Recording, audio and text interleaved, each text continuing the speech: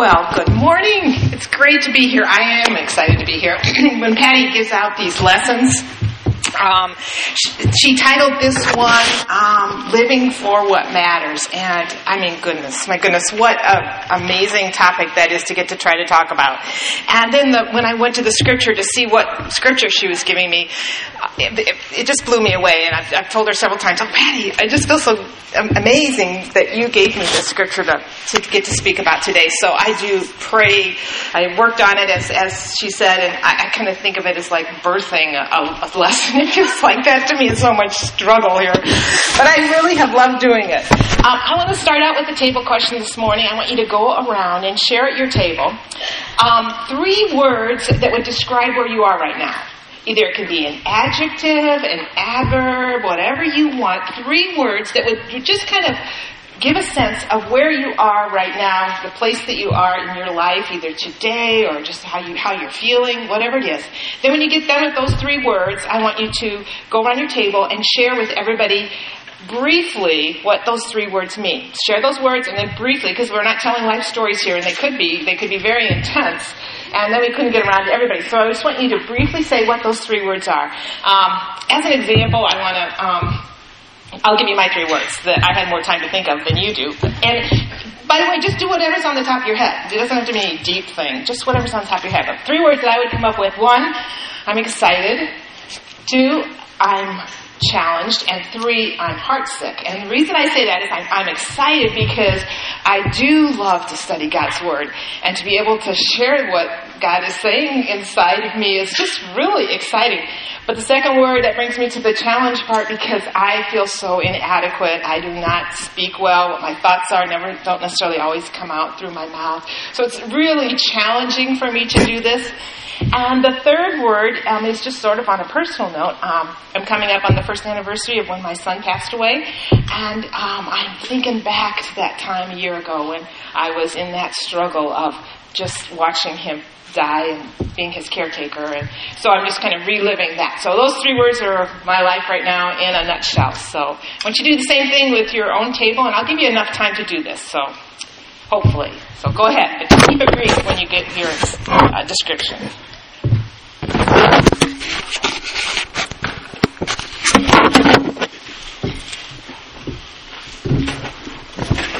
Miss Patty always says, we don't care how long it takes for you to find your...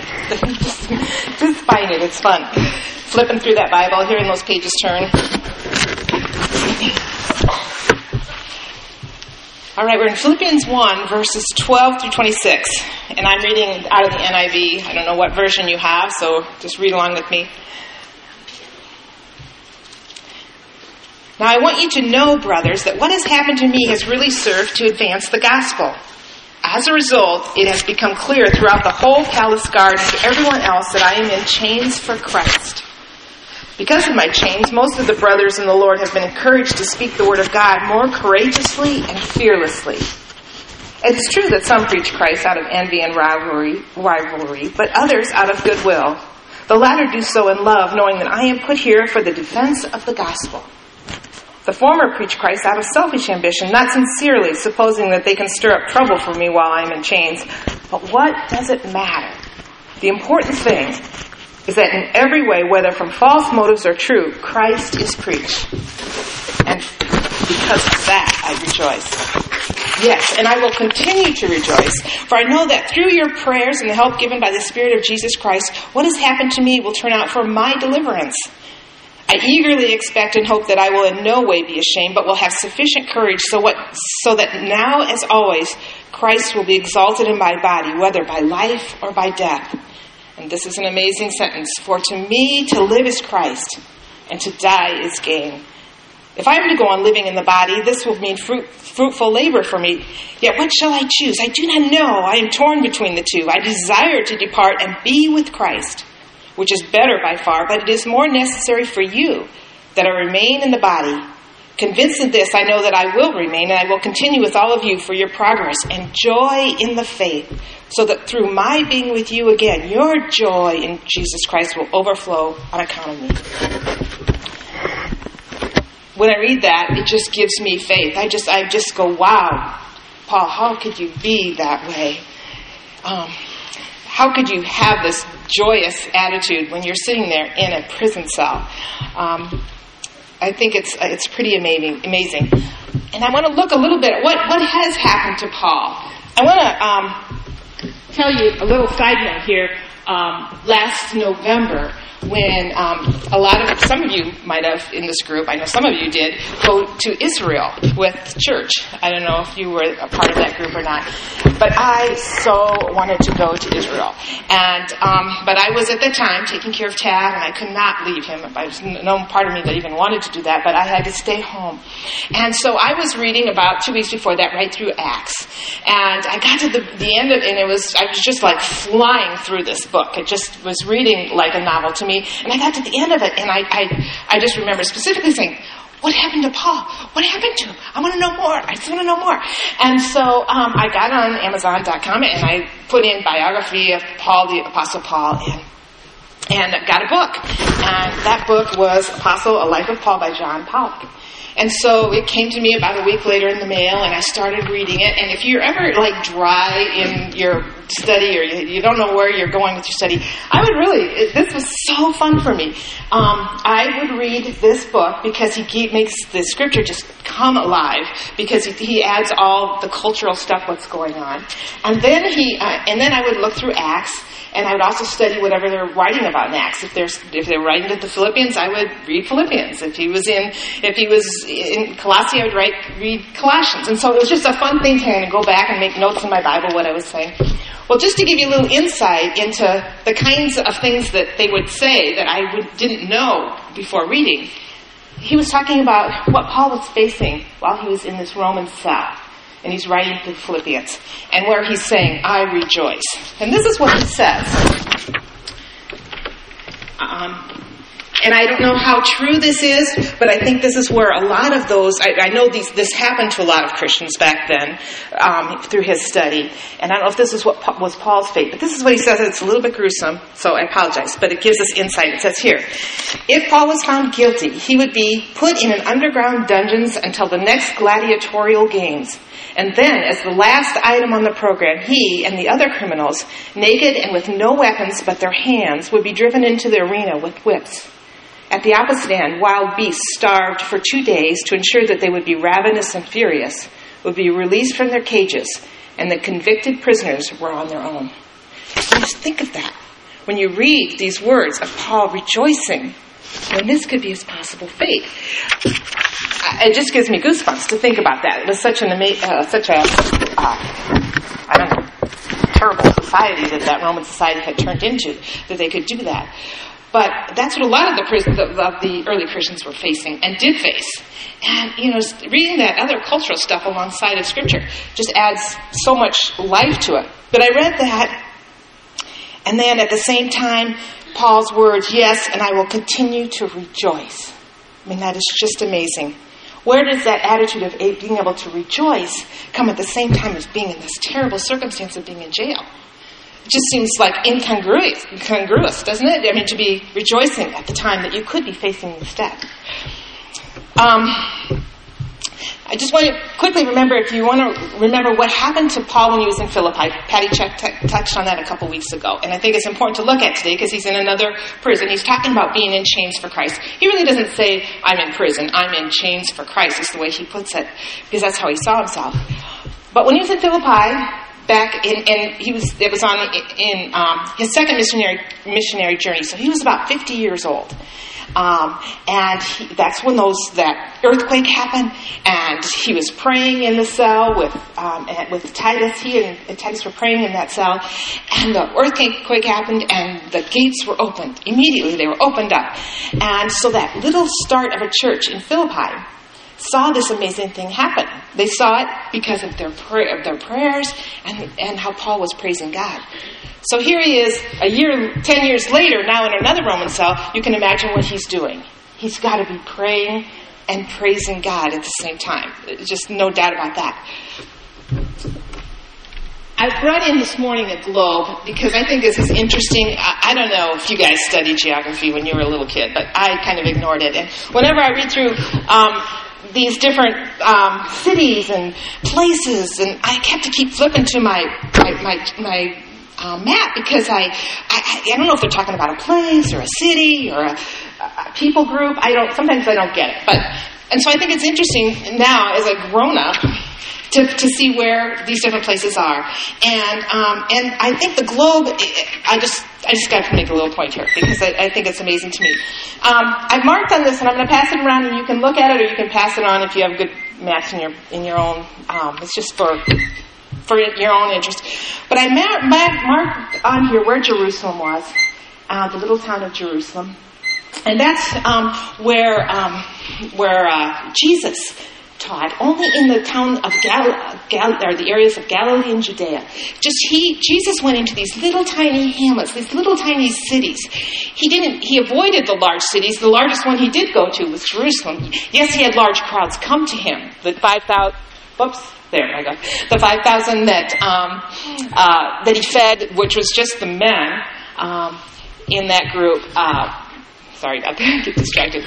So we knew he had some large groups, but he really basically was in these little towns and these little hamlets. Paul, on the other hand, was from Tarsus, which is on the other side of the Mediterranean.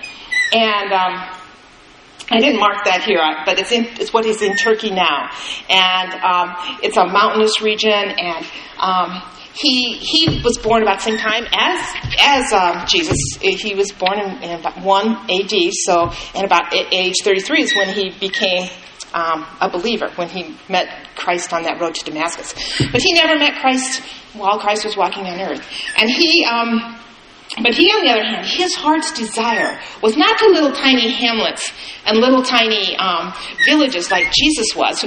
He was driven to want to go to the whole Roman Empire, which at the time was Northern Africa, Asia, and then all the way over to Britain. So his heart cry was to go into these large cities, to go into these big people groups, to go to the wealthier people where Christ was just to the more poor and the humbled means. So they have completely different callings. And and then I've marked on here where that city of Philippi was, because when he finally got there, he finally got to a place where there was nobody that had heard of Christ, which is hard for us to even imagine. He finally arrived at what his heart's cry was, what he really wanted to do, be with people that had never heard the word of Christ, where Christ died on the cross or anything.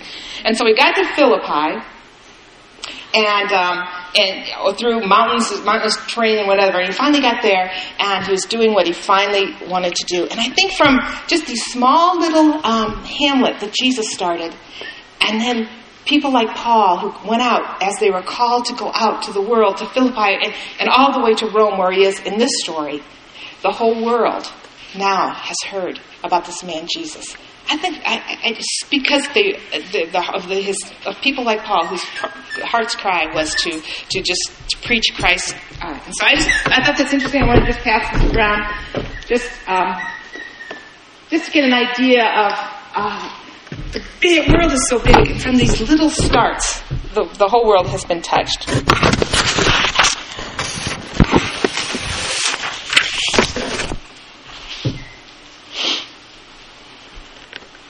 So when Paul was in Acts 16, when he was in that first jail cell, the most distinguishing thing was the fact that those prison gates were opened, and now again, he's in another prison cell. It's a Roman cell. He's now 10 years older. He's in his early 60s. And he goes on to write to the Philippians, and we're going to review this a little bit in verse 12. He says, "Now I want you to know, brothers, that what has happened to me has really served to advance the gospel." Here he is. He's stating this purpose statement of himself. He's saying that no matter what his circumstances are, his purpose, which is to advance the gospel, is still happening. It's part of God's plan. It's not a mistake that he's in this jail cell. It's just part of what God had in mind for him. And he's looking at that, and it's part of what God had in store for him. From that, my first point there is I want to make a point to say that we choose how we see our circumstances. Paul chose to see that he was right in the place where God wanted him. I want you to ask yourself in your own mind 3 questions. And I just want you to state what you believe in your own mind. 1, I believe that Christ is in every situation that I face. Or 2, I believe that Christ is in some of the situations that I face. Maybe not everything. He doesn't really care about every little detail of my life. Or 3, I believe that Christ really isn't really involved in any of the little happenings of my life. There's 3, it's a whole range there. But I think sometimes, is Christ in all of our situations? Is he in everything that we deal with? Is he in every little place where we are? Or you just find it kind of comes and goes. When we're really in the Word, he's there. Or when we're really doing ministry, he's there. And when he's really in church, he's there. Or he doesn't really care about the little details of my life.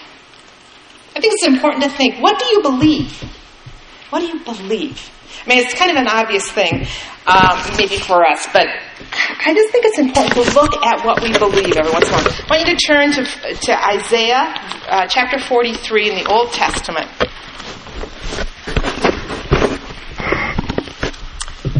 Before Jeremiah, after Psalms and Proverbs and Ecclesiastes, and it's one of the prophets, Isaiah. And I hadn't read a lot of Isaiah until till Ted got sick, actually. I don't know why this whole prophecy of the Isaiah just came to life for me. And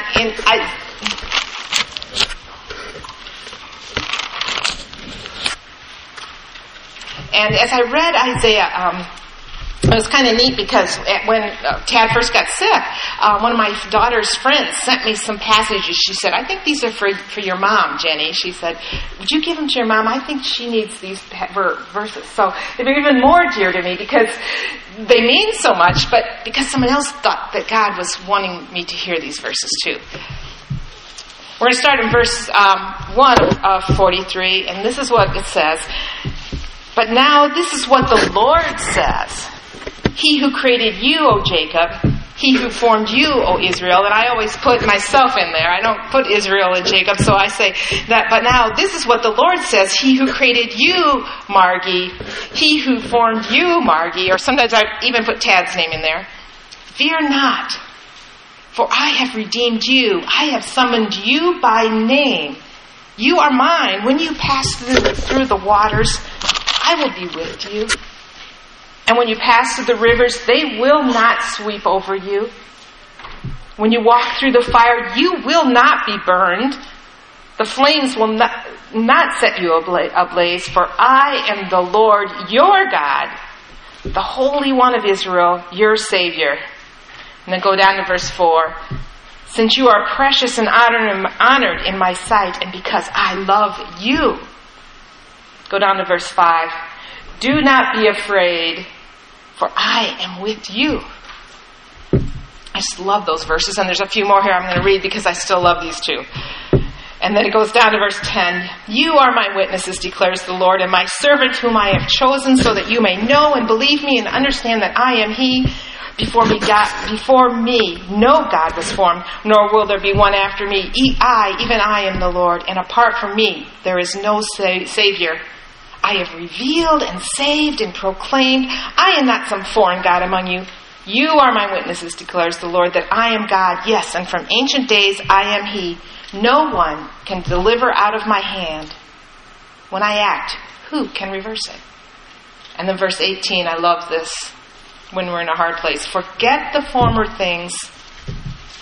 Do not dwell on the past.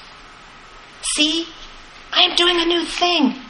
Now it springs up. Do you not perceive it? I am making a way in the desert and streams in the wasteland. These places that are hard, these deserts, these wastelands. I am making a way, the Lord says. The wild animals honor me, the jackals and the owls, because I provide water in that hard place, that desert. And I provide streams in that wasteland to give drink to my people, my chosen, the people I formed for myself, that they may proclaim my praise. I just love that. I read that a lot. God is always with us. Let's look at another one that you will know by heart. I know. Let's look at the last verse of Matthew.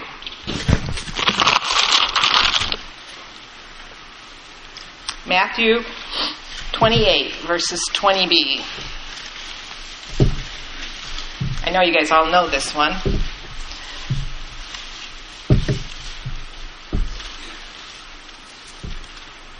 says, and surely I am with you always to the very end of the age.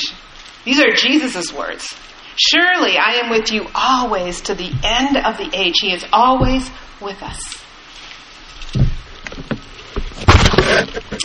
And one more I want to look at Psalm 139. So go backwards again in the Old Testament. I love this one too.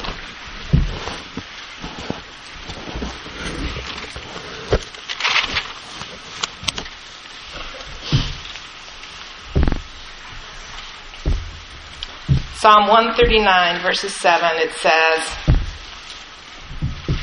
where can I go from your spirit?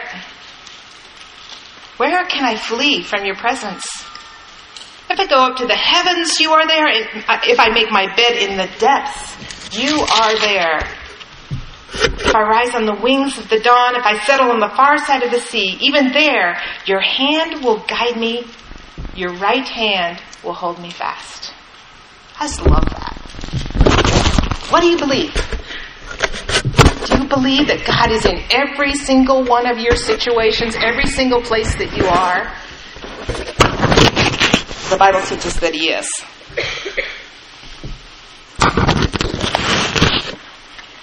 So to fill out the next bullet point that I have here, we should see all of our circumstances with Christ in the center of them. Christ is right there with us. Every single situation that you're in, Christ is right there with us.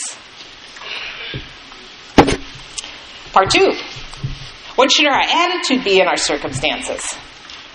As I was studying this one, these thoughts kept coming to me in these different places that I was reading, and I would jot down some notes. And so as I put it together, it just seemed so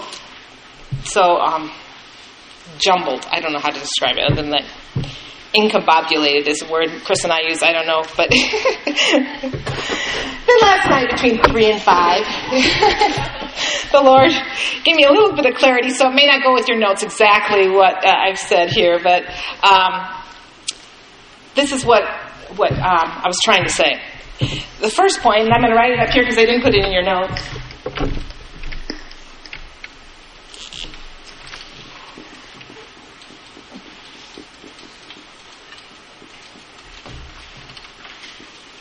Attitude to change me.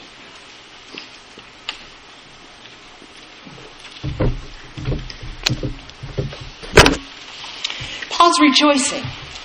He's rejoicing here. He saw God right in the middle of what his situation, and he saw that God was busy doing stuff. And since God is right in the middle of it, should we question why we're there? Should we be saying that big question, why am I here? Why did God allow this to happen to me? It's a hard question to answer, and it's an impossible question to answer. The more important thing is, what is God doing right there when I'm in that situation? And I put it there as, I don't know if they were left as blanks or not, but I think God has put us there so that we can become the person that He created us to be through this difficulty. Through this fire, through this sorrow, this struggle, this place that I am right now, that we can be the person that God created us to be. I remember when Tad was so ill, my burning question was, Lord, what are you trying to teach me? I didn't want this pain to be wasted 1 minute. I mean, I of course asked the question, why did it happen to me? But I at the same time, I knew God was a part of it, and I didn't want it wasted. I didn't want to take this pain and just say it's for nothing and then be the same person after it was all over. I wanted to be stronger or better. And so throughout that whole time, I just kept asking the Lord, what are you saying to me? Change my heart. Give me insight into what you're doing. And I think that's what Paul was doing at the same time. He was just looking to God for his answers. I wanted to look at Jesus. I always like to look at what Jesus has to say. And I think, did I put this in your notes? Or we'll look it up. I think I did. Yeah, Jesus said. So we have to look it up. What did Jesus say when he was in that really hard time? When he was at the end of his life and he knew what he was facing the cross. What did he say? It says in John 12, verses 27 through 28, now my heart is troubled. So he's struggling with this whole thing. And what shall I say? Father, save me from this hour? Get me out of this place? Is that what he's saying? No. It is for this very reason that I came to this hour. Father, glorify your name. Where you are, that place that you are right now, may be the crowning point of your life.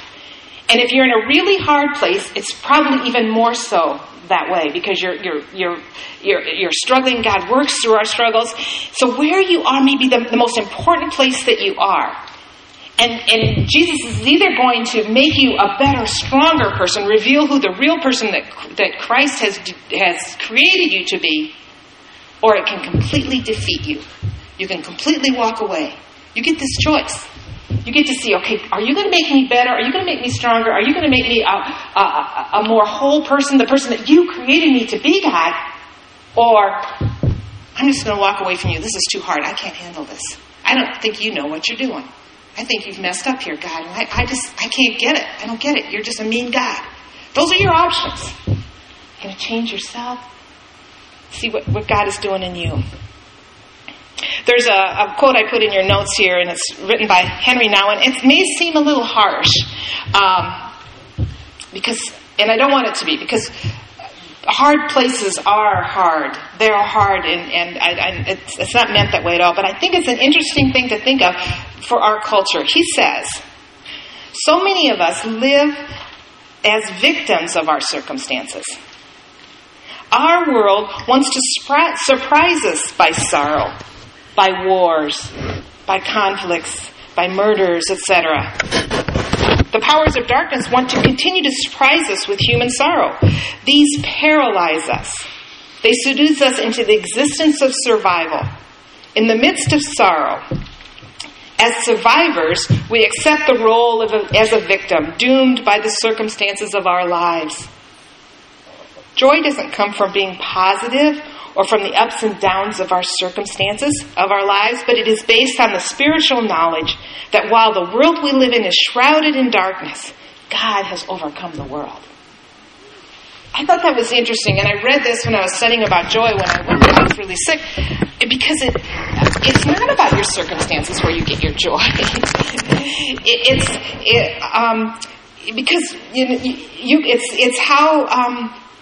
I think we see ourselves as this victim of what's happening to us, and instead of just seeing what God is doing in us. Many times, I wrote this down. Many times, the most significant thing that happens from our circumstance is not the result, but how it changes us.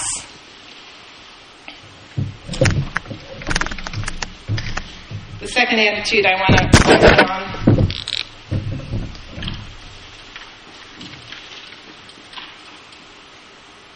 Whoops, sorry about my spelling. Attitude of the now.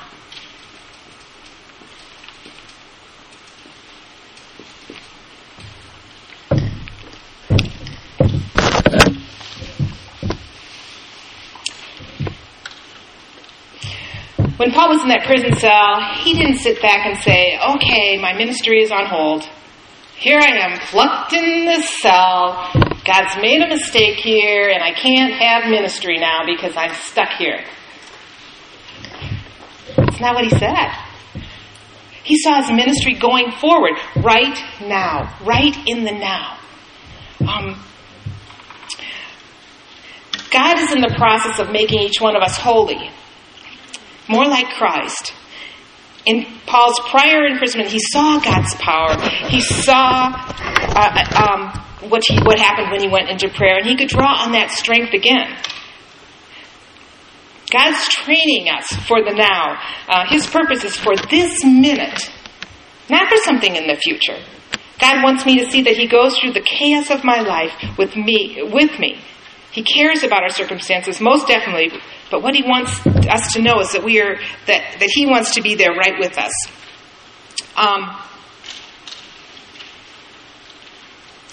I think a lot of times, I know for me when I was stuck in that home, I kept thinking, God's doing a lot inside of me, and I'm really excited. I want to get out and do ministry.